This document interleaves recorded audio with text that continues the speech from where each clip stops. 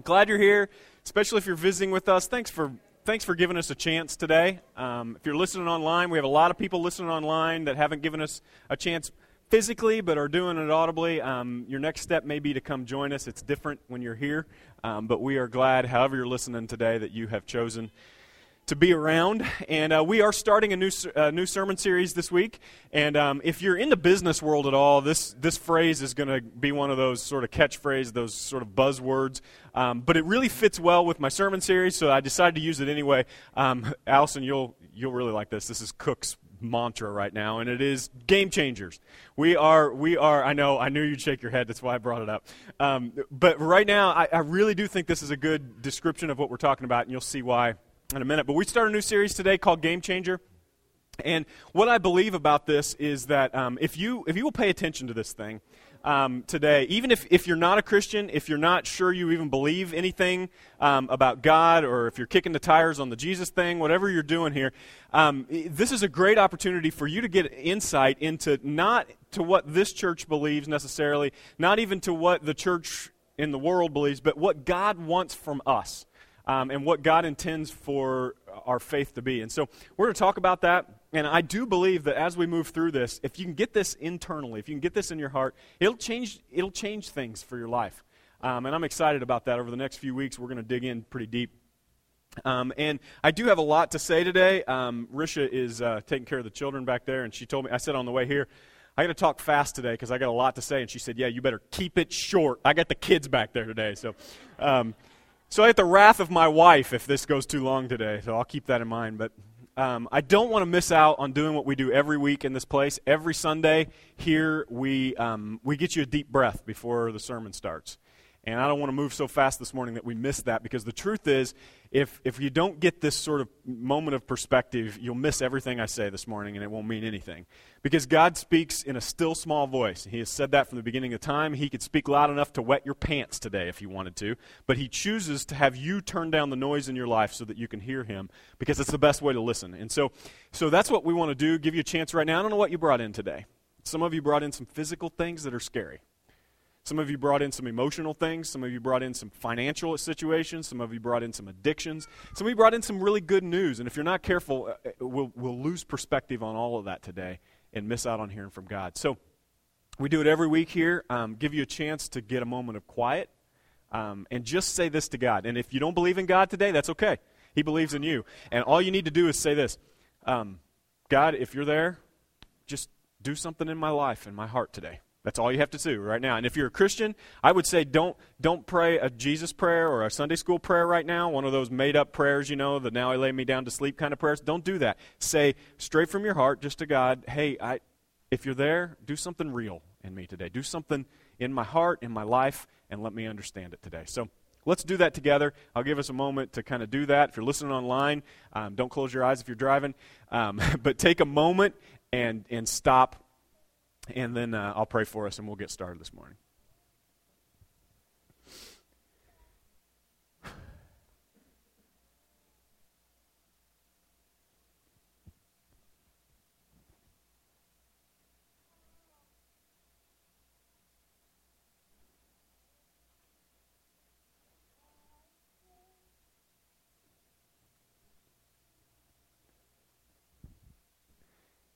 God, you know what I have to say today, and you know that it's way too important and way too big for me to take it lightly. God, so right in this place, I'm praying for a few things. One, I'll just start with me. Would you clean me up, because you know I have no business standing on this stage. My life is just as much a mess as anybody else's. As much as I am working at it, trying on it, I'm so thankful for the grace that comes with knowing you. Would you fill all the holes in this sermon today? What I'm about to say today, God, might be the most important thing I've said in a long time, and I'm afraid that my own life and my own mess will get in the way. So would you kill anything that would keep people from hearing this today? And in the same way, God, anything in these pews today, anything in the listeners that are online today, would you pause their lives and their hearts so they can get some perspective? Would you give them a deep breath in their life so that they can see through the mud, the fear, the pain, and they can get real understanding of what you want from them and how much you love them? Would you give that to us today? And we'll listen and we'll pause. In your Son's name we pray. Amen. You know what I hate? Hate is a strong word, I know. Let me change it. You know what I hate? I hate when people take advantage of my kids. I hate when people treat my kids unfairly. I hate when people call my kids names or yell at them unjustly. I hate that. I have a hard time not hating the people that do that. I have a 6-year-old son who, on the outside, looks like a rough and tough little guy. The truth is, he is an emotional daddy's guy. He needs hugging, he needs loving, and anything you say to him, it's like you take it times 10. And if it's good, it's times 10. If it's bad, it's times 10. And there are kids at school that have said things to him, and I found myself having a really hard time not hating a 5-year-old. I've had teachers that write on report cards, needs work on whatever. And my first thought is, well, yeah, you need work on whatever. I've had teachers call my son slow in reading. I've had friends say that my daughter has a funny tick or a way of talking. And the truth is, there's no way to make me madder than to say something or do something that involves my kids. Now, to the same token, you want to get on my good side? You can treat me like dirt. You say something good about my baby? You say something good, you do something for one of my kids? You speak life into my son? We're friends forever.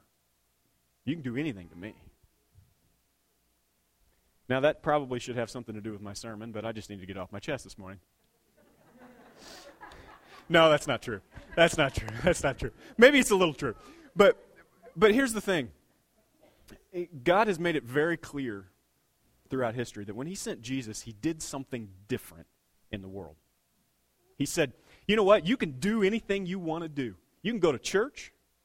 You can be a good little human. You can make good choices. You can do this. You can do that. You can pretend. You can give money. You can do whatever you want to do. But if you treat my kids poorly, we got a problem. That's what God said from the very beginning. And people missed it. They got into this mode where they thought, what God, the most important thing for me in my life is to be right with God. And if I can be right with God, then how I treat other humans doesn't matter at all. And that's how we ended up with the worst humans in the world sometimes being religious people. Because they somehow felt like the way they treated other humans was separate from their relationship with God. So Jesus came and he said, things have changed. I came to make a change in the world. And what I want to talk about is a game changer. And I don't know how else to say it. It's a game changer. It's a game changer for the world. It's a game changer for you personally if you can understand what I'm going to say today. And you heard me say it in my prayer this morning, that I believe what I'm about to say can absolutely change your life. And not only your life, but I think about this all the time in Paragon. Because we are strong family units in Paragon. I mean, the Greniers take up a good chunk of our church right now, you know? We are strong family units all around this community. And it's a wonderful thing unless it's not. So what happens is when we get bad ideas going about God, or we get bad thoughts, or we get bad habits, or bad things about money, they just perpetuate throughout families and then throughout communities. So I believe that not only is this message central and a game changer for you, this is central and a game changer for potentially generations to come in this community. So we see drugs. You know, this is one of the highest in Indiana, drug use, especially meth, in the Morgan County area. Do you know that we're one of the highest in terms of free lunches in Indiana? Poverty is huge here. You know that we are one of the most highest percentage of juvenile delinquent in jail or in their detention centers. And the truth is that is daunting, and it's scary at times, and it's almost embarrassing at times. But here's the thing. We have such a tight core of families in our community here in Morgan County. If we can just get some game changers involved, if we can just speak into our lives of the kids around us and begin to change the way people see God, it will begin to change everything. So at the beginning, we read in the Bible and we see throughout history. At the beginning, we see this what I'm going to call today, for lack of a better term, just this temple model of religion. This idea that in the temple model, there was this place where you had to go.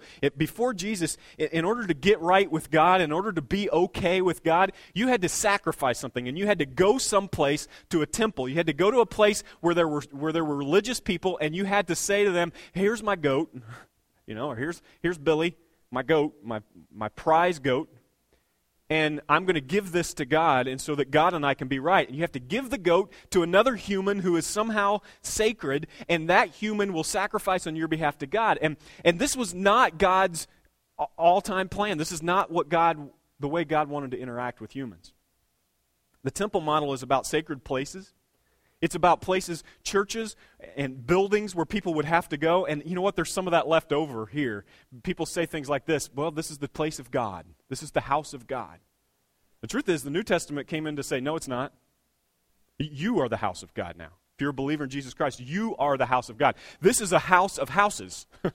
This is like a place where the houses come to worship. So it is not the house of God. This is not a temple in that way. You are now the temple of God. But at that point, you had to go to a sacred place. You had sacred texts. You had these writings that we now call the Bible. They had these writings that were so sacred that people would spend their entire lives memorizing them. And little boys would in the culture would memorize big chunks of text. And that's still left over in our current culture. And there's this memorization of Scripture that somehow makes Christians feel better about themselves in the long run. They don't live it, but they like to just regurgitate it. And my son and daughter go to a Christian school, and every now and then they'll do this, and they call it a memorized Scripture. I call it a regurgitation. It's basically I've memorized this thing, and it's good to keep that in my heart. And it's not a bad thing to memorize Scripture, but the truth is it can be bad if you think that's the end. And so my son is in kindergarten and can tell you Luke chapter 2 in its entirety, can recite every single word, can tell you where the periods are and everything. And that's beautiful, and it's cute, and at Christmas it's really neat. It gives you a little heart tug. But the truth is, he doesn't know who Caesar Augustus was, and he doesn't even know what a census is. And the same is true of us, if all we do is memorize these things. And then there were these sacred men at this point in history. These men, and they were always men, because women were oppressed. But they were always men who were sacred, and you had to take something to them. In fact, there's still a little bit of that left in our culture. In this place, there's still people who want to call me Brother John, or want to say somehow you're Pastor John, or you're Reverend. There's very little of that left, but some people still call me Reverend, which is I just have to start laughing. There's nothing reverend about me. There's nothing set apart about me in that way that is different than you. But there's this leftover feeling that the guy who's standing up front must somehow be sacred. And then it led to this superstition in people. That if and this is left in some of us too, that somehow I got to win God's favor by doing some little things. So if I do some little things, then maybe God will, throw the dice my way and the chips will fall a little bit better for me. That is a temple model of thinking. And Jesus came to say, I got a better way. And it wasn't temple model 2.0 that Jesus was bringing in. It was a whole abandonment of that kind of thought. And Jesus said, I got something different. Next slide. Here's what Jesus said. He said, my model looks different. It is a relationship with God. Now, wait a minute. And people will go, wait a minute, Jesus. What do you mean with God? Because what happened to that sacred man that I have to bring my billy goat to in order to get... Jesus says, no more. Now it's directly between you and God. Yeah, but don't I have to go to church and listen to John every week in order to be close to God? No, now it's between you and God. It's a great idea to go listen to John every week. It's a good idea to go to church every week, but that's not the relationship between you and God. What God wants most is this relationship. And then Jesus says, I have a new command. And this was amazing because the New Testament, or the Old Testament, is full of commands. I mean, all kinds of commands, and you've heard a lot of them. In fact, a lot of religious people like to cling on to these things they hear in the Bible. And they like to hold on to them and then like to hold people to them who don't even believe them, by the way. They like to say, you should do this because the Bible says it. And the person says, well, I don't believe what the Bible says. And you go, well, you should. Like somehow that's going to convince them. And the truth is, that's never the intent God had for the Bible anyway. We're going to talk about that. Jesus said, I have a new command. It doesn't have anything to do with what you eat. It doesn't have anything to do with what you wear. It doesn't have anything to do with how many times a week you go to church or how early you get up and read your Bible. This new command I have is 100% about love. 100%. And Jesus starts to tell stories that sound like the one I did on the stool just now, where I just said, you know what makes me mad? When people treat my kids bad. Jesus said, you know what makes God mad? It's not missing church. What makes God mad is when you treat his people, his children, wrong. Jesus said, I've got a new command. You love everybody. Yeah, but Jesus, what about the people that oppress you? Everybody. You know what it means? It means Republicans, you love the people on your left. It means Democrats, you love the people on your right. It means racists, you figure it out. Get it out of your life and love the people you hate. Jesus said, I got a new command. He said, I have a new ethic. The new ethic doesn't have anything to do with religion. In fact, Jesus got maddest not at the sinners. If you look at the New Testament in Jesus' life, he got maddest not at the people who were messing up the rules. He got maddest at the people who were making up the rules. He got maddest at the religious people who thought they were close to God because they were obeying the rules, but had totally missed the point of living on earth, and that was to love each other differently. Jesus had a new ethic, and then he created a new movement. He said, I want you to be a part of something. If you're living in Paragon, if you're living in Martinsville, wherever you're living right now, did you know that your point in life is not just to survive? Did you know that what Jesus created, if you're a Christian, what Jesus created is a movement that he wants you to be a part of?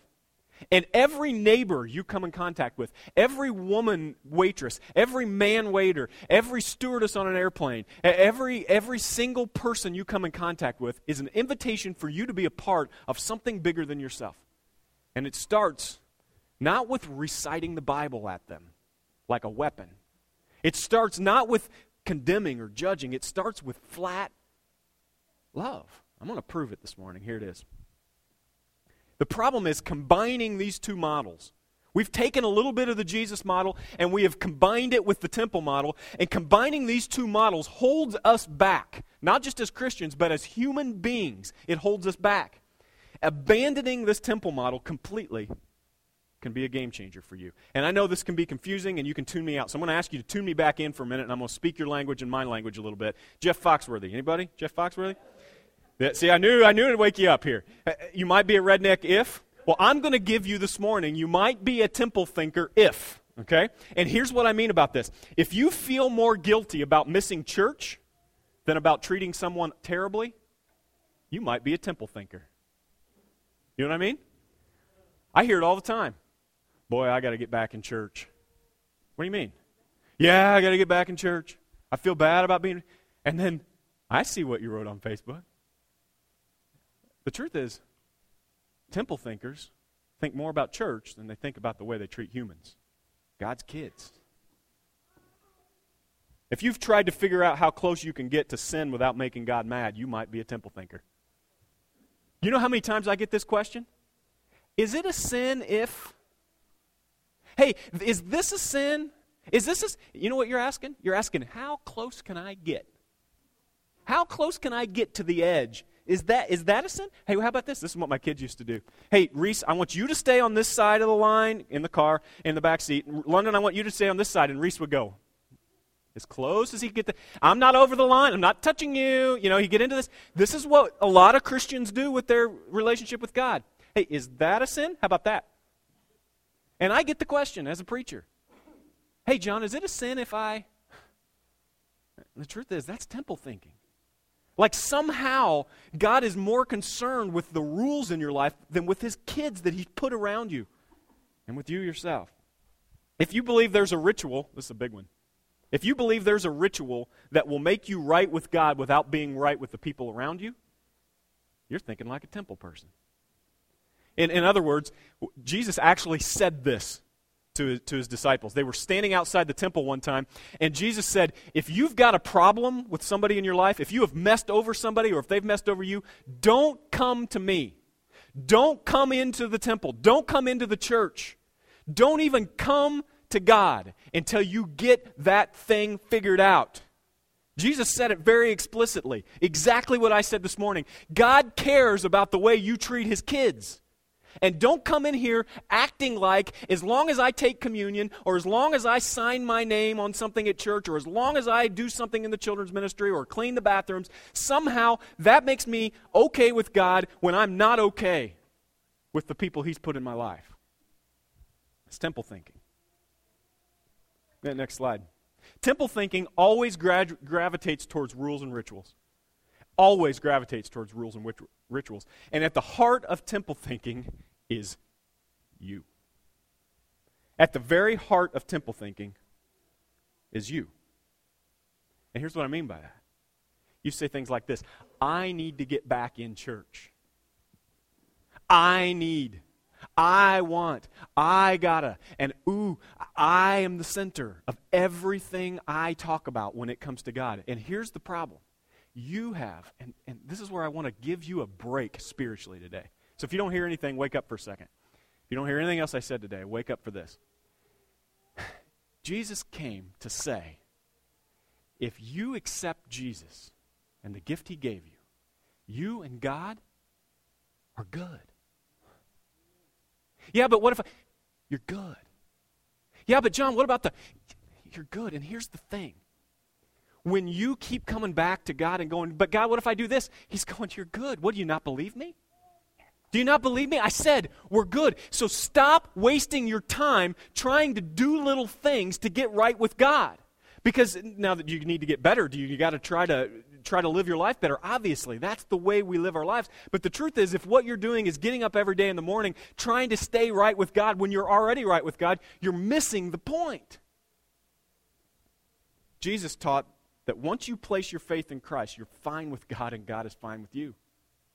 So spending all of your time and energy trying to stay right with God is temple thinking. Now, I'm just going to stop there for a minute and ask you, what implications does that have for your life? Does that change the way you think about God just a little bit? Maybe some of you are going, well, you know what? I've never accepted Christ. I've never understood this whole thing. And maybe you're going, man, I need to get this done, and we can do that today. Most of you in this place have gone, I've done that, and I keep acting like I'm not forgiven. I keep acting like I've got to win God's favor in some way. Next slide. Here's some things Jesus said real quickly. One more slide there. Jesus says this in John chapter 15, my command. Now, wait a minute, Jesus. There are commands all over the Bible. What do you mean your command? Jesus said, my one command. What? My one command. Love each other as I loved you. Whew.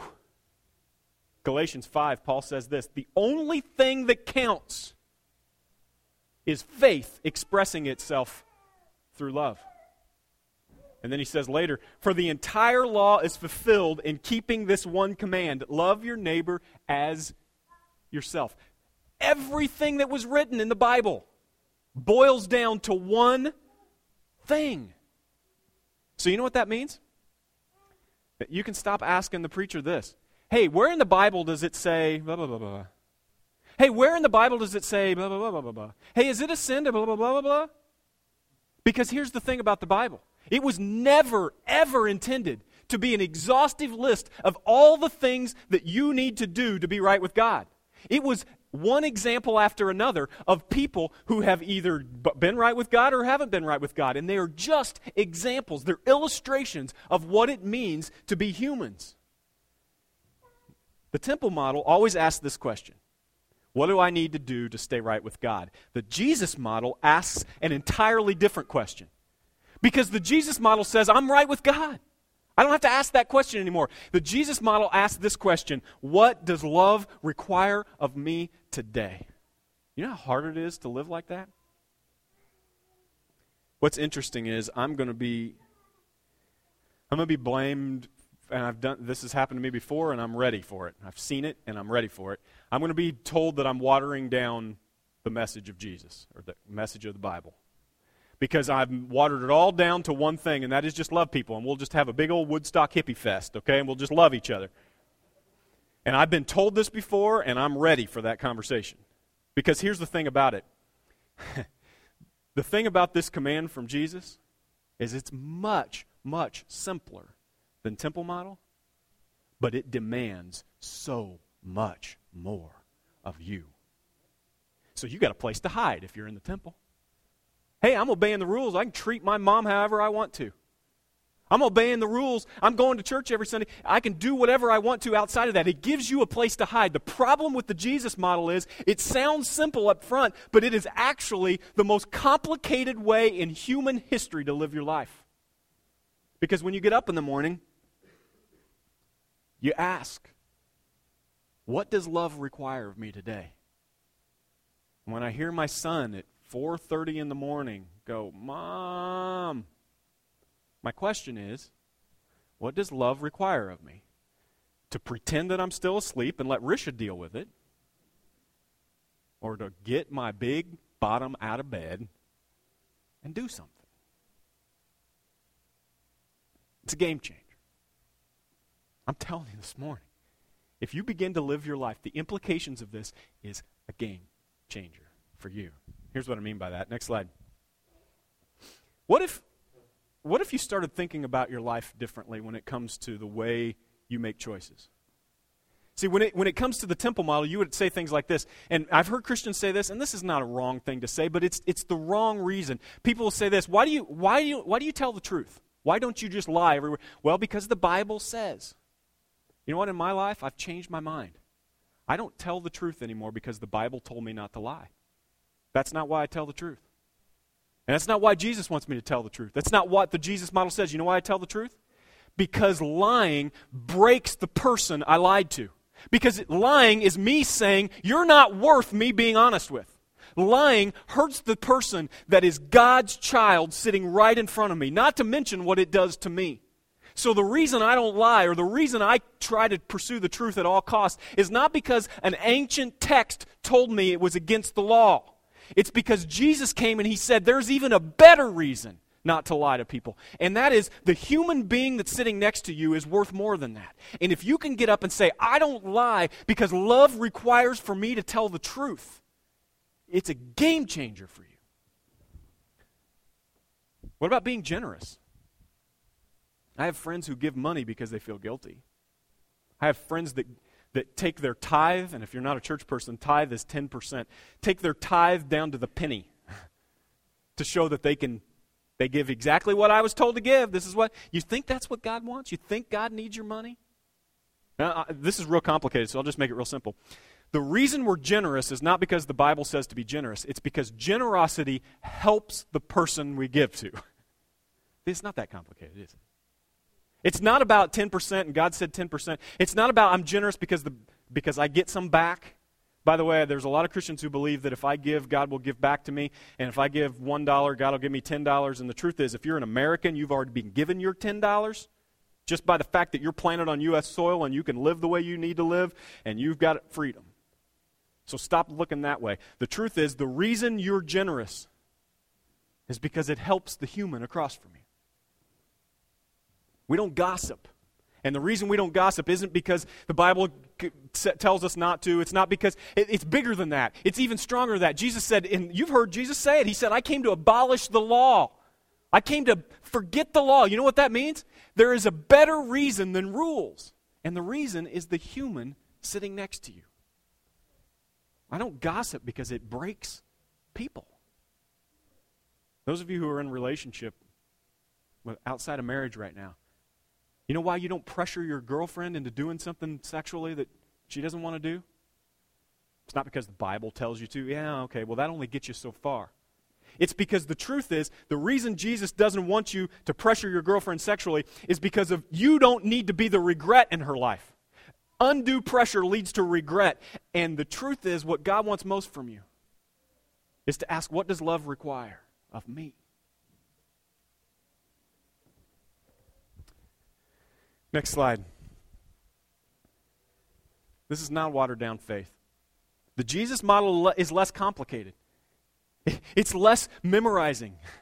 It's less, got to check that off and forgot to do that, and God's going to be mad if I don't do that, and don't forget this and don't forget that. It's less that, but it is far more demanding.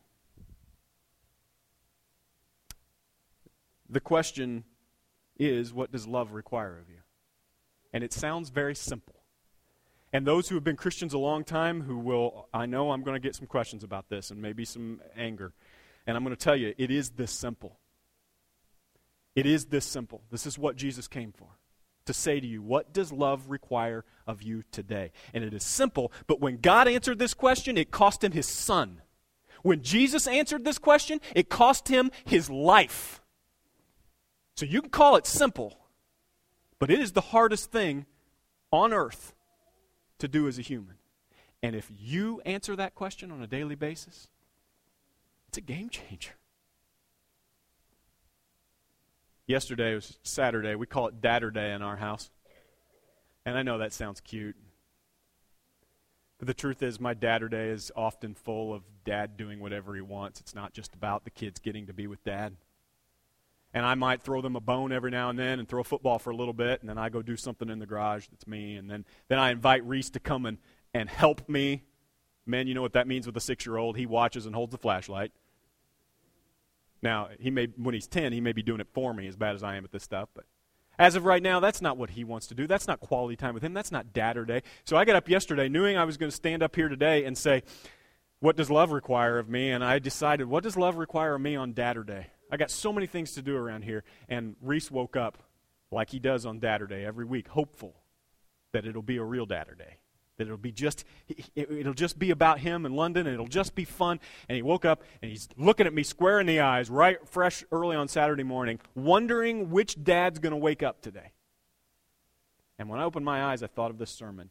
What does love require of me? He said, Dad, what are we doing today? And I said, you tell me. And I'm going to tell you, it was probably the best Saturday I've had in months. Not because I made a good choice, not because I obeyed the rules that God had set before me. Those things weren't even a problem. I didn't even have to think about those things because I answered the question, and I don't do it all the time. I'm working on it. It was a game changer in my life to look at the human in front of me, who I love desperately, by the way, and say, what does love require of me now? Next slide. So, I don't have to draw the lines too close. What does love require of you today? And maybe the Reese wasn't a great illustration because Reese is somebody I desperately love. And what Jesus said was, I'm not asking you just to love the people you love. People who don't love God do that. That's easy. The question is, what about the people that don't agree with you? What about the people on the other side of the fence from you politically or religiously? I've heard some people say some things about people who don't believe what they believe about God. I've heard Christians talk about Arabs and about Muslims in a way that I believe would put God sitting where I stood at the beginning of this sermon, saying, listen to me, Christians. You think I care that you went to church Sunday and sang a song when you're talking about my people? You're talking about Muslims this way, and you think I care what you sang to me on Sunday? You've missed it. It's a game changer if you get this right. It'll change everything. I want to leave you with this morning. Jesus said this, and it was an amazing thing to say to a bunch of religious people. This was historical. Jesus said, hey, all of you religious people and all of you who aren't religious, I want you to get on this hill, and I want to tell you what's going to happen at the end of time. He says this. Many of you have heard this before, and by the way, I want to give you one of those, you ever see Men in Black, and they have those glasses that the guys put on, and then they shoot with the little pin, and everybody forgets everything. If I had one of those this morning, I'd do that for all the Christians in the room right now who have heard this scripture before. Because you've heard it before, and I probably preached it before, and the truth is, we kind of get desensitized to it. Pretend you've never heard this before. You've been flashy-thinged, okay? You've never heard this before. Jesus says, when the Son of Man, that's him, when I come in all of my glory, and the angels with me. He will sit on his glorious throne. All the nations will be gathered before him, and he will separate the people one from another as as the shepherd separates the sheep from the goats. So the way Jesus talked is he would stand on a mountain. My guess is there were sheep and goats in this big field because they were everywhere. And he probably points over to them and says, see the sheep and the goats? When I come back in my glory, when I come back at the end of time, I'm going to think of people, I'm going to see people, and I'm going to see that they need to be separated by something because sin has separated us. He will put his sheep on his right and the goats on the left. And then the king will say to those on his right, come, you who are blessed by my Father. Take your inheritance, the kingdom prepared for you since the creation of the world. Take what is owed to you. Now these people, the religious people would have gone, yep, that's me, I'm the sheep. The religious people would have gone. And by the way, all of you unreligious people who aren't doing what I told you should be doing, you need to pay attention because you guys are the goats. You're the goats and I'm the sheep. And they're already pointing. And Jesus continues. Look at this. Jesus says, for I was hungry, and you gave me something to eat. The religious people start going, when was Jesus hungry? Like, who didn't get Jesus fed? Because somebody needs to feed Jesus. He continues, I was thirsty and you gave me something to drink. I was a stranger and you invited me in. It's like the people are starting to talk to each other now. Was Jesus ever a stranger? Do you remember inviting Jesus in? Shh, no, I don't know. I don't know what he's talking about. I was in need of clothes, and you clothed me. I was sick. Can Jesus get sick? Really? Jesus was sick? Like with the flu? Did you? I was sick, Jesus said. And you looked after me.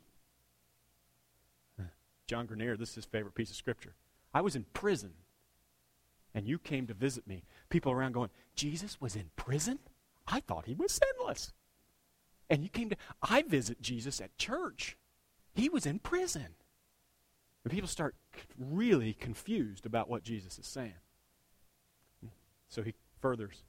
Then the righteous, those who have followed the Jesus way, the Jesus model of life, answered him, Lord, when did we see you? You know how many Christian people, how many religious people I've heard in my life say, I just want to see Jesus. We have songs about it. We want to see you. We want to see you. We want to see you. And we even say, I was at camp last week and it was like I could see Jesus. And I was on a mission trip and it was like I could see Jesus. Jesus says, you want to see me? You want to see me? They said, Lord, when did we see you hungry and feed you? Or thirsty and give you something to drink? When do we see you a stranger and invite you in? Or needing clothes and clothe you? When do we see you sick or in prison or going to visit you? And the king will reply, truly I tell you, whatever you did, that is action. That is something you do. That is generosity. That is moving towards. That is answering the question, what does love require of me today? Whatever you did for one of the least of these brothers and sisters of mine, you did it for me. It's what I said this morning. I'm not even a good dad, really. I'm working on it. And I understand what Jesus is saying here. That when somebody does something for my kids, the people that I love most on this planet, when somebody does something for my kids, it's though they've done it for me personally. That's why you can treat me however you want to, but you treat my kids right, we're good. We're good. Because how you treat the people that I love most, it's like you're treating me that way. I had a friend of mine ask me this morning, haven't seen him since high school, and reconnected recently. He said, how long are you going to be at this church? And it's funny because I've been saying for 9 years, well, I don't know when God's going to call me away from here. I assume they're going to have a real preacher at some point. These poor people need somebody to be a real preacher and make hospital calls and do the things, and I can't do that, so God's going to eventually call me away from here. 9 years I've been saying that. And the truth is, I've been offered jobs in preaching. I have. Good jobs. What I would used to consider to be a good job. I've been offered good money to preach other places. Wild dogs couldn't tear me from this place. And you know why?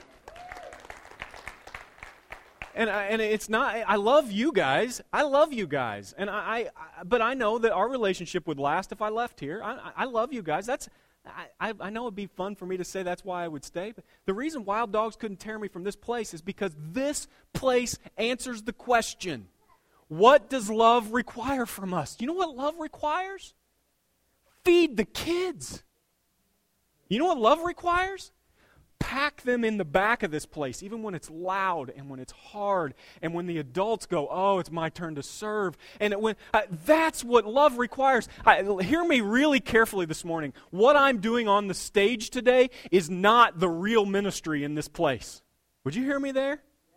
I'm standing on the stage. This is the best job in the house on Sunday morning. The real job happens on Saturday mornings when Andy and Brenda pull their car in here and clean the toilets in this place. That's what love requires. Love requires my wife and her team back here, serving these kids who, let me tell you, they're not easy. And you know that because most of them are yours.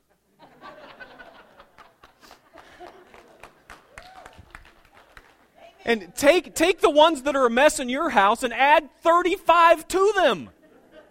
That's what love requires. And let me tell you today, if you want to be religious, I got a bunch of churches you can go to. But you won't find religion here. And it's why Wild Dogs couldn't tear me away. It's also why I don't believe I'm needed here. I don't believe it. Here's why I don't. I don't believe for a second that if I left this place, God wouldn't keep doing what He's doing, because God is bigger than me. He's bigger than you. He is doing something big in this place, and He's going to do it with or without you and without me, and I'm just glad to be a part. And the reason He's going to do it is because He follows groups of human beings who answer the question, what does love require of me? Not what does church require of me? Not what do the rules require of me? Not what does my forefathers who built the church require of me? Not what does the bylaws require of me? What does this require of me? What does love require of me today is a game changer. It will change your life, and when it changes your life, it will change your family. And when it changes your family, listen to this, it will change this town. 100 years from now, somebody will say, what happened? I saw a picture of Paragon the other day under a flood. I saw a picture of Paragon the other day, and I saw in the newspaper that 100 years ago, it was the capital of meth in Indiana. And now, it's the place where people go to get peace and hope and joy. And somebody will say, a church in the cornfield answered the question, what does love require of me today? I told you I had something to say today. What if we got this right today? What if you left this building today? As a human being, you just left this building today, and you didn't have that guilt of, I can't seem to be right with God, and that whole this is all about me thing. And you just said, what does love require of me? Every person you walk in front of today. What are the implications of that? I tried it yesterday, and let me tell you, this is a funny story. I tried it yesterday, and those of you who know me well know how much I hate my little wiener dog in our house. In fact, I don't have any problem with Republicans or Democrats. I don't have any problem with people who believe differently things, but something about that dog, ooh. And yesterday, I kept every time, and I'm preaching it, so I got to live it. And yesterday, every time I would uncover, I went over and talked to my neighbor, what does love require me? And I ended up praying with him. What does love require me? And this guy came by with his 2 girls, and I never talked to him before. Love requires me. He's weird. He's really odd. Love requires that I go talk to this dude. And I ended up, I'm kind of weird, and we fit really well together. And then the dog came up to me. And because I'd been asking the question all day, because I had a habit now, just from the morning, the dog came up, jumped on my lap, and normally I go, get off me, wiener dog. In my brain, even though he's not even a human, I said, what does love require of me? And I picked up that fat, stupid dog, and I put him in my lap. And Reese said, Dad, I love it when you love on Bogey. Habits will change you. Asking these questions on a daily basis will change you. And I'm asking you today, what would it look like for you? Band, you guys can come up. I'm almost done. 5 more minutes and my wife's going to be mad. Let me tell you something real quick. You can kind of take a deep breath, because I know I hit you really hard with all this morning. I want to give you a spiritual truth this morning that maybe you've never heard before. Did you know that it is available and possible for you to be good with God forever? That is not good with God today until you mess up, and then you got to go back and you got to talk to a priest, or you got to tell somebody. And I'm not slamming on our Catholic friends, because they got a lot of things right, but I'm just saying this is what the Bible says in my mind, and this is what Jesus said immediately when he got to earth, that you can be good with God perpetually. Some of you have never accepted Christ. You have never come to a place where you realize that. And some of you did it a long time ago, but every day since, you've been trying to get right with God again, and God's going, we're good. Now, answer the question that I put in your life from the beginning. What does love require? Maybe you just need to hear this morning. If you've given your life to Jesus, you and God are good. Now, that doesn't mean you don't have things to repent. Doesn't mean you don't have things to change. What it means is that you and God are good. And then this just gets really easy today. And also, real demanding. What does love require of you? I had a science teacher in high school. His name was Mr. Mitchell. He was my dad. Best teacher I ever had, and that's objective. And he would say to the students at the end of biology class, for those of you who want to do the bare minimum today, here's your homework for tomorrow. Write this down, bare minimum. And he'd say, for those of you who care about science, here's some things for you to do today. I used to love that, and I always wanted to please my dad. I wasn't a very good student. Still, I'm not a very good student. But I love the thought that I actually care about this stuff. I'm not doing this as a bare minimum. I'm not here at church today because I think that somehow God's got a big cosmic attendance chart and I get a star next to my name. I'm not standing up here today because I feel like if I don't, I'm going to go to hell. I want to get better. I want the life and the peace that passes all understanding that Jesus talked about. The path to it answers this one question. What does love require of you today? So your homework, those of you who are Christians in this place, or Jesus followers, and just trying to figure out what's next for your life, your homework, if you care, if you want to get better, if you want a game changer in your life, your homework is start the practice thing on Saturdays with your family and the people you love and the wiener dogs you hate. But find the person that you hate the most. Find the individual that you have upset, that's angered or has angered you. What does love require in that case? If you can answer those questions and if you can move towards that, it will change your life. It will change this community. I want you to think this week about God. I sat on this stool this morning so you would remember it. I told you a story about how when people hurt my kids, it hurts me. And when they help my kids, it helps me. It's what I want you to put in mind today, this week, about God. I give you a chance this morning to say to God this. If you're a Christian, say this to God. God, I know we're good. Help me answer the question. What does love require? If you're not a Christian today, I'm going to go right back to that corner. I'd love to talk to you more about what it means to be a Christ follower, what it means that God wants us to answer that question. And I'd love to get a chance to do life with you. Would you stand with us this morning and say,